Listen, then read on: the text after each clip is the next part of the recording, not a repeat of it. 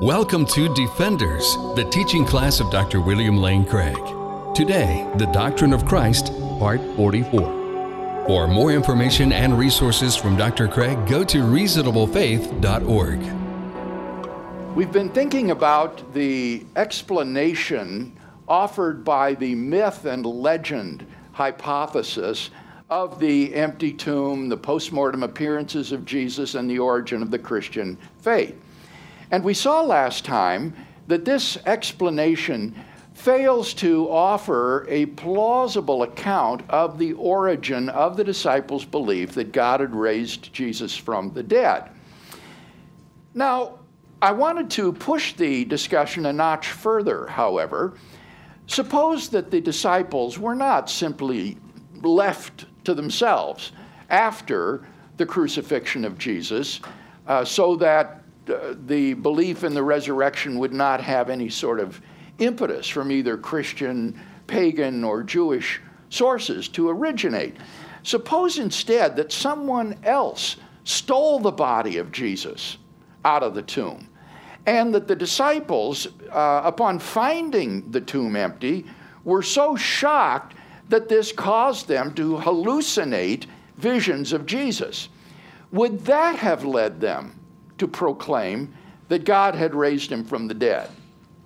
Now, you might object at this point that those hypotheses, like the theft of the body or hallucinatory visions, have all sorts of other problems that would disqualify them. And I admit the point, but we're being generous here to the skeptic, and we're supposing, just for the sake of argument, that that's what happened. Would the disciples have then concluded that God had raised Jesus from the dead? Well, again, the answer would seem to be no.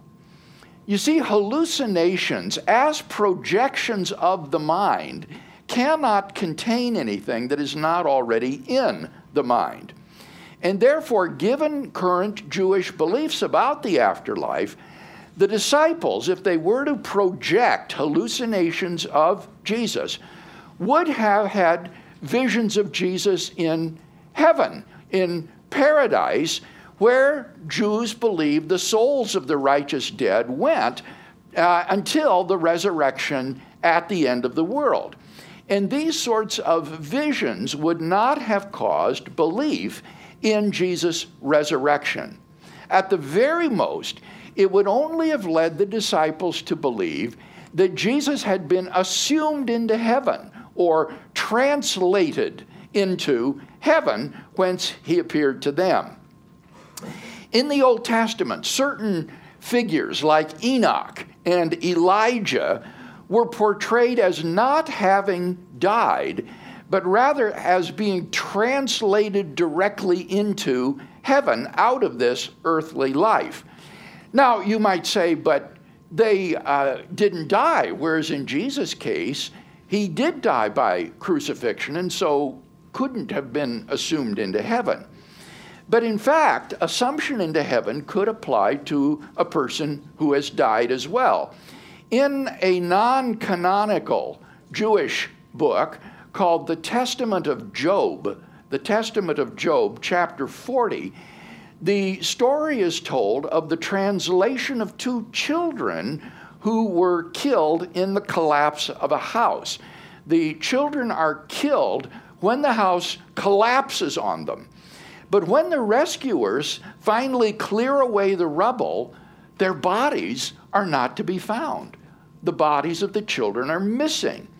Meanwhile, the children's mother sees a vision of the children glorified in heaven, where they have been translated by God. God assumed them out of this world into heaven. And it needs to be emphasized that for a Jew, an assumption into heaven is not the same thing as a resurrection. Translation is the bodily assumption of someone out of this world and into heaven. Resurrection, by contrast, is the raising up of the dead man in the space-time universe. They are just different categories in Jewish thinking. So, Given typical Jewish beliefs concerning translation and resurrection, the disciples, had they projected heavenly visions of Jesus, would not have preached that God has raised Jesus from the dead. At the very most, the empty tomb and hallucinations of Jesus would have caused them to believe that Jesus had been assumed into glory by God, because that was consistent with Jewish belief. It would have fit in with the Jewish frame of thought. But they would not have come to think that God had raised Jesus from the dead, because this contradicted Jewish belief in at least two fundamental respects, as we saw last week. The resurrection always occurred, you'll recall, after the end of the world, and was never of an isolated individual apart from the general resurrection of the people.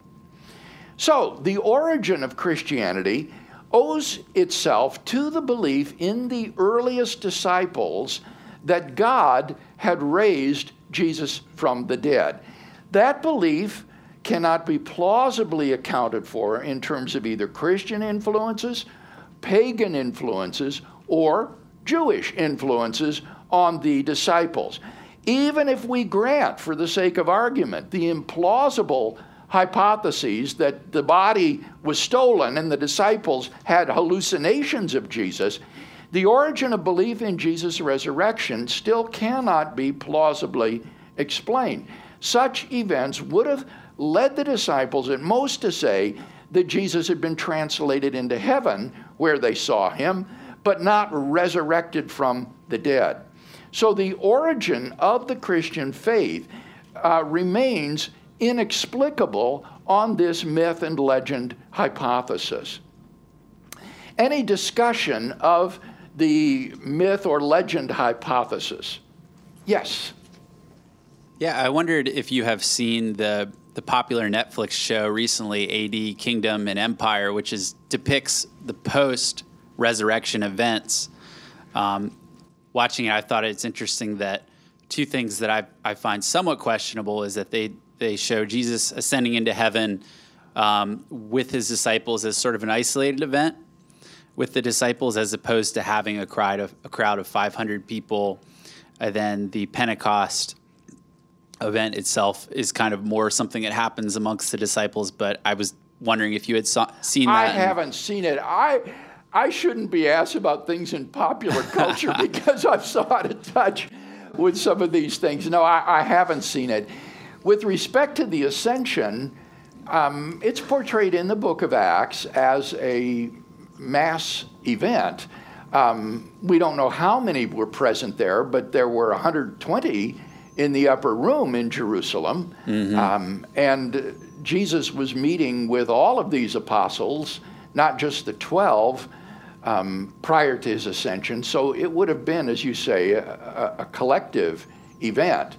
And Pentecost also is portrayed in the book of Acts as having visual accompaniments, like the tongues of fire that rested on the disciples. Mm-hmm. It was more than a mere psychological event. Yeah, and I don't want to discourage that series too much, because I think that it was produced by Christians, and of course it's an impossible task to accurately portray everything. So I would say it's an encouraging series that I encourage people to check out, but there were some things that I'm like, oh. Yes, and I think you're right not to be too hard, not to be overly critical of these efforts. But nevertheless, I'm very encouraged that you're listening and watching critically based on what you've learned, because very often you will see these sorts of mistakes by these writers who may not have a real firm handle on these events. Any other comment or question? Mike? I was just kind of wondering about what the Jews at the time would have thought about the raising of Lazarus, if that could have affected their idea of whether it was possible for the raising of the dead. Certainly the idea of what I call revivifications, that is to say the return to the earthly life of a dead person, was known in Judaism.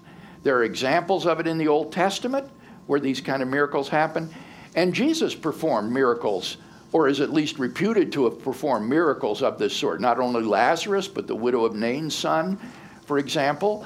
So that would certainly be something that Jewish beliefs could accommodate, that someone would be miraculously brought back to life and to the mortal life. And Lazarus and these other persons would eventually die again. What is extraordinary would be the belief that the resurrection, in the proper sense of the term, has occurred within history prior to the end of the world and the general resurrection, where we're talking about a resurrection to glory, such as Paul describes in 1 Corinthians 15. Steve.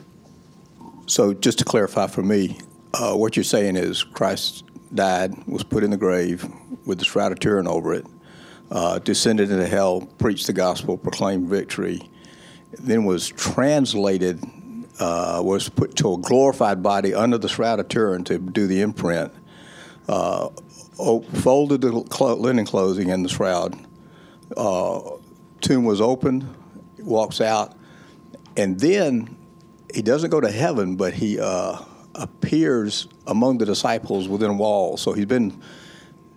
Is he translate? He didn't go to the Father, and maybe he goes to the Father before he appears in the group, because he told her not to touch him. He had not, or maybe that was just don't cling to me. That's what I would say. Yeah, and so do you think when he got the glorified body at the resurrection, made the imprint in the shroud of Turin, that he had not descended to the Father, but then did later, and then came back in the midst with the disciples, and then finally he does a final ascension to where he's remained now. If I understand you correctly, yes, that is what I would affirm. If you believe in the authenticity of the shroud, Jesus rises physically and bodily from the tomb in a glorified body, a transformed body that Paul describes in 1 Corinthians 15 as powerful, glorious, immortal, and spiritual or supernatural. That's the kind of body that Jesus rises from the dead with. But then his assumption into heaven doesn't take place, as you say, until later on in Acts chapter 1. Any other comments? Yes. Yes. Good morning, Doctor. Morning. Are there any public records of the Lazarus account or the widow's son being resurrected? Anything from that time that... You mean other than in the New Testament? Right. No. Bobby? Hey, Dr. Craig. I missed the past 2 weeks, so you might have already brought this up, but what about the point that N.T. Wright makes, that part of what makes the resurrection account so unique and radical is that in the first century and prior, there were other messianic movements where the leader dies, he was killed off, and the followers of that leader, they didn't concoct these stories about, oh, he was resurrected or raised to new life. They just disbanded, and they found a new leader. How do we... Your introductory comment was correct. Okay. I did talk about that last week. Good. And even quoted N.T. Wright. Good. Okay. To that effect. He has some very good things to say about this. You remember the quotation where he says, right across the century before Jesus and the century after Jesus, we find no Messianic movement claiming that their crucified Messiah was in fact Messiah after all. There's just no connection between being risen from the dead and being the Messiah. Well, let's go on then to the hallucination hypothesis, which is the next one on our list. You'll remember I said that for Strauss, the post-mortem appearances of Jesus were hallucinatory experiences on the part of the disciples. The most prominent proponent of the hallucination hypothesis today is the German New Testament critic Gerhard Lüdemann. So how does this hypothesis fare when we assess it by McCullough's 6 criteria? Well, first, explanatory scope. The hallucination hypothesis obviously suffers from narrow explanatory scope.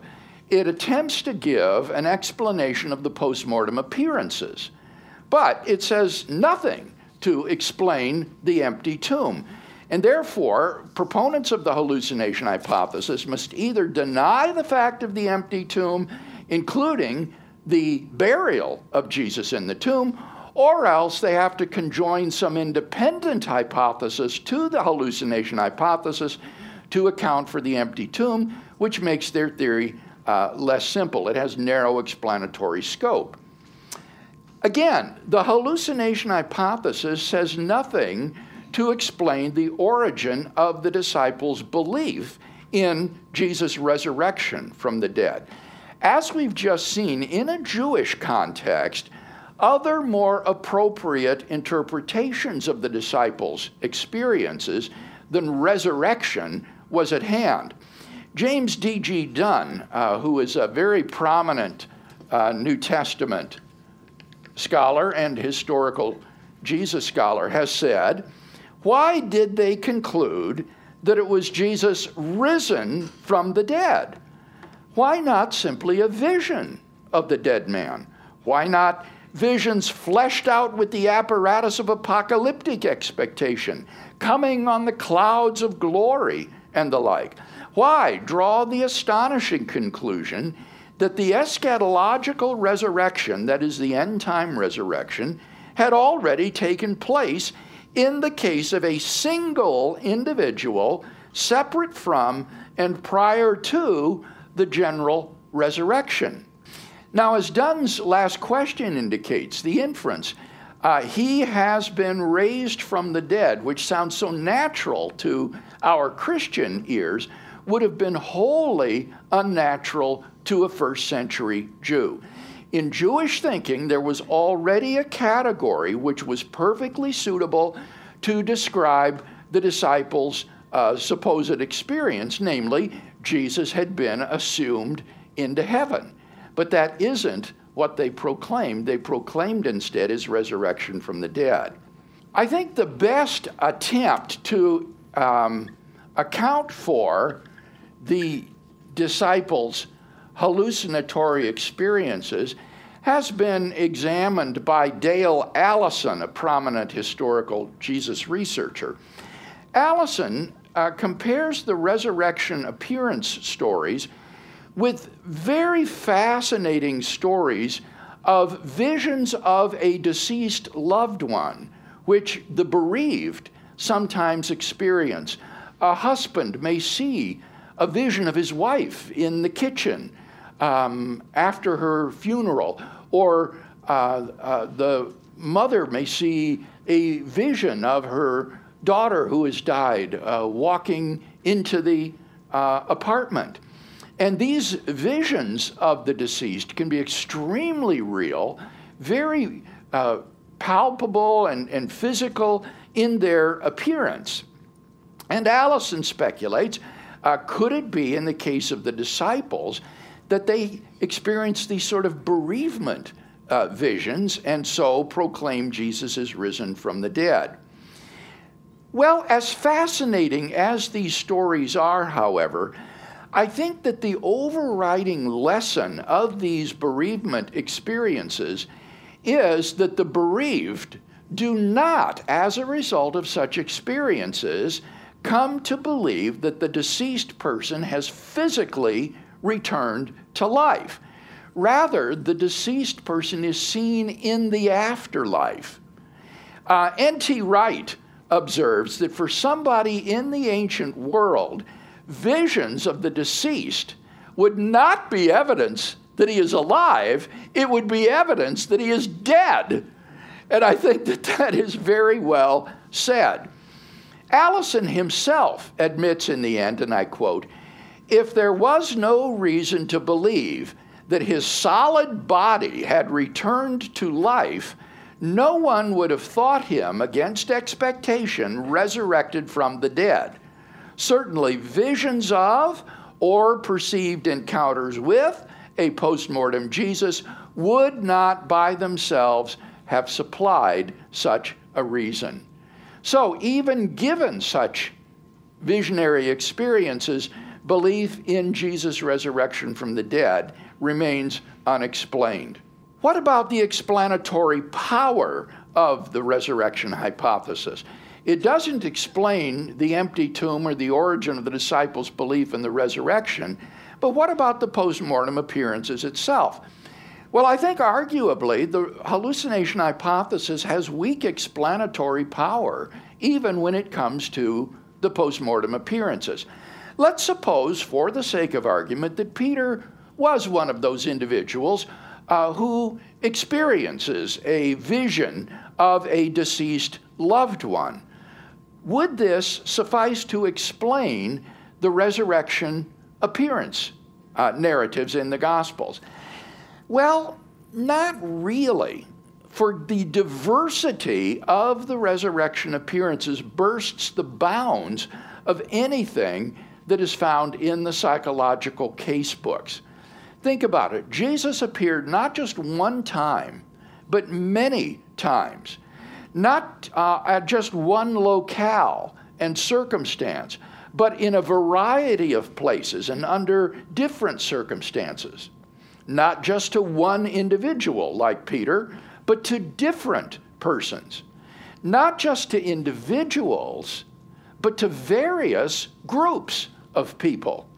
And not just to believers, but to unbelievers like James, and even enemies like Saul of Tarsus. Postulating a chain reaction among the disciples won't solve the problem, because people like James and Saul don't stand in the chain. Those who would explain the post-mortem appearances via psychological hallucinations are compelled to construct a composite picture by cobbling together different psychological cases of hallucinations, and that only goes to underline the fact that there's nothing like the resurrection appearances in the psychological case books. Fourth criterion was that the hypothesis needs to be more plausible than rival hypotheses. Ludemann attempts to make the hallucination hypothesis plausible by a psychoanalysis of Peter and Paul. According to Ludemann, both Peter and Paul labored under guilt complexes. Peter because he had denied Jesus 3 times, Paul because as a Pharisee and Jew, he couldn't live up to the demands of the Jewish law. And so both of them, in order to deal with these guilt complexes under which they suffered, sought release in having hallucinations of Jesus. But is Ludemann's psychoanalysis really plausible? Well, I think there is good reason to doubt. First of all, Ludemann's use of depth psychology is based upon certain theories of Jung and Freud, which are highly disputed. Any account that is based on so controversial foundation as the theories of Freud and Jung, I think, is bound to be implausible. Second, there is insufficient data to conduct a psychoanalysis of either Peter or Saul. Psychoanalysis is difficult enough to carry out with a patient on the psychoanalyst's couch, so to speak, but it is next to impossible with historical figures who cannot be personally interrogated. And it's for that reason that the genre of psychobiography is rejected by historians today. Finally, number 3, what evidence we do have suggests that Paul or Saul, the Pharisee, did not, in fact, struggle with a guilt complex under the Jewish law, as Ludemann supposes. 50 years ago, the Swedish scholar Christer Stendahl pointed out that Western readers have tended to read Paul through the lenses of Martin Luther's struggle with guilt and sin, and to project this onto Paul. But Paul, or Saul, the Pharisee, experienced no such struggle. Stendahl writes, and I quote, "Contrast Paul, a very happy and successful Jew, one who can say, quote, "As to righteousness under the law, I was blameless," end quote. Philippians 3:6. That is what he says. He experiences no troubles, no problems, no qualms of conscience. He is a star pupil, the student to get the $1,000 graduate scholarship in Gamaliel Seminary. Nowhere in Paul's writings is there any indication that psychologically Paul had some problem of conscience, end quote. So in order to justify his portrait of the guilt-ridden Saul, Ludemann is forced to interpret Romans chapter 7 in terms of Paul's pre-Christian experience. Remember in Romans 7, Paul exclaims, "Oh, wretched man that I am, who will deliver me from this body of sin?"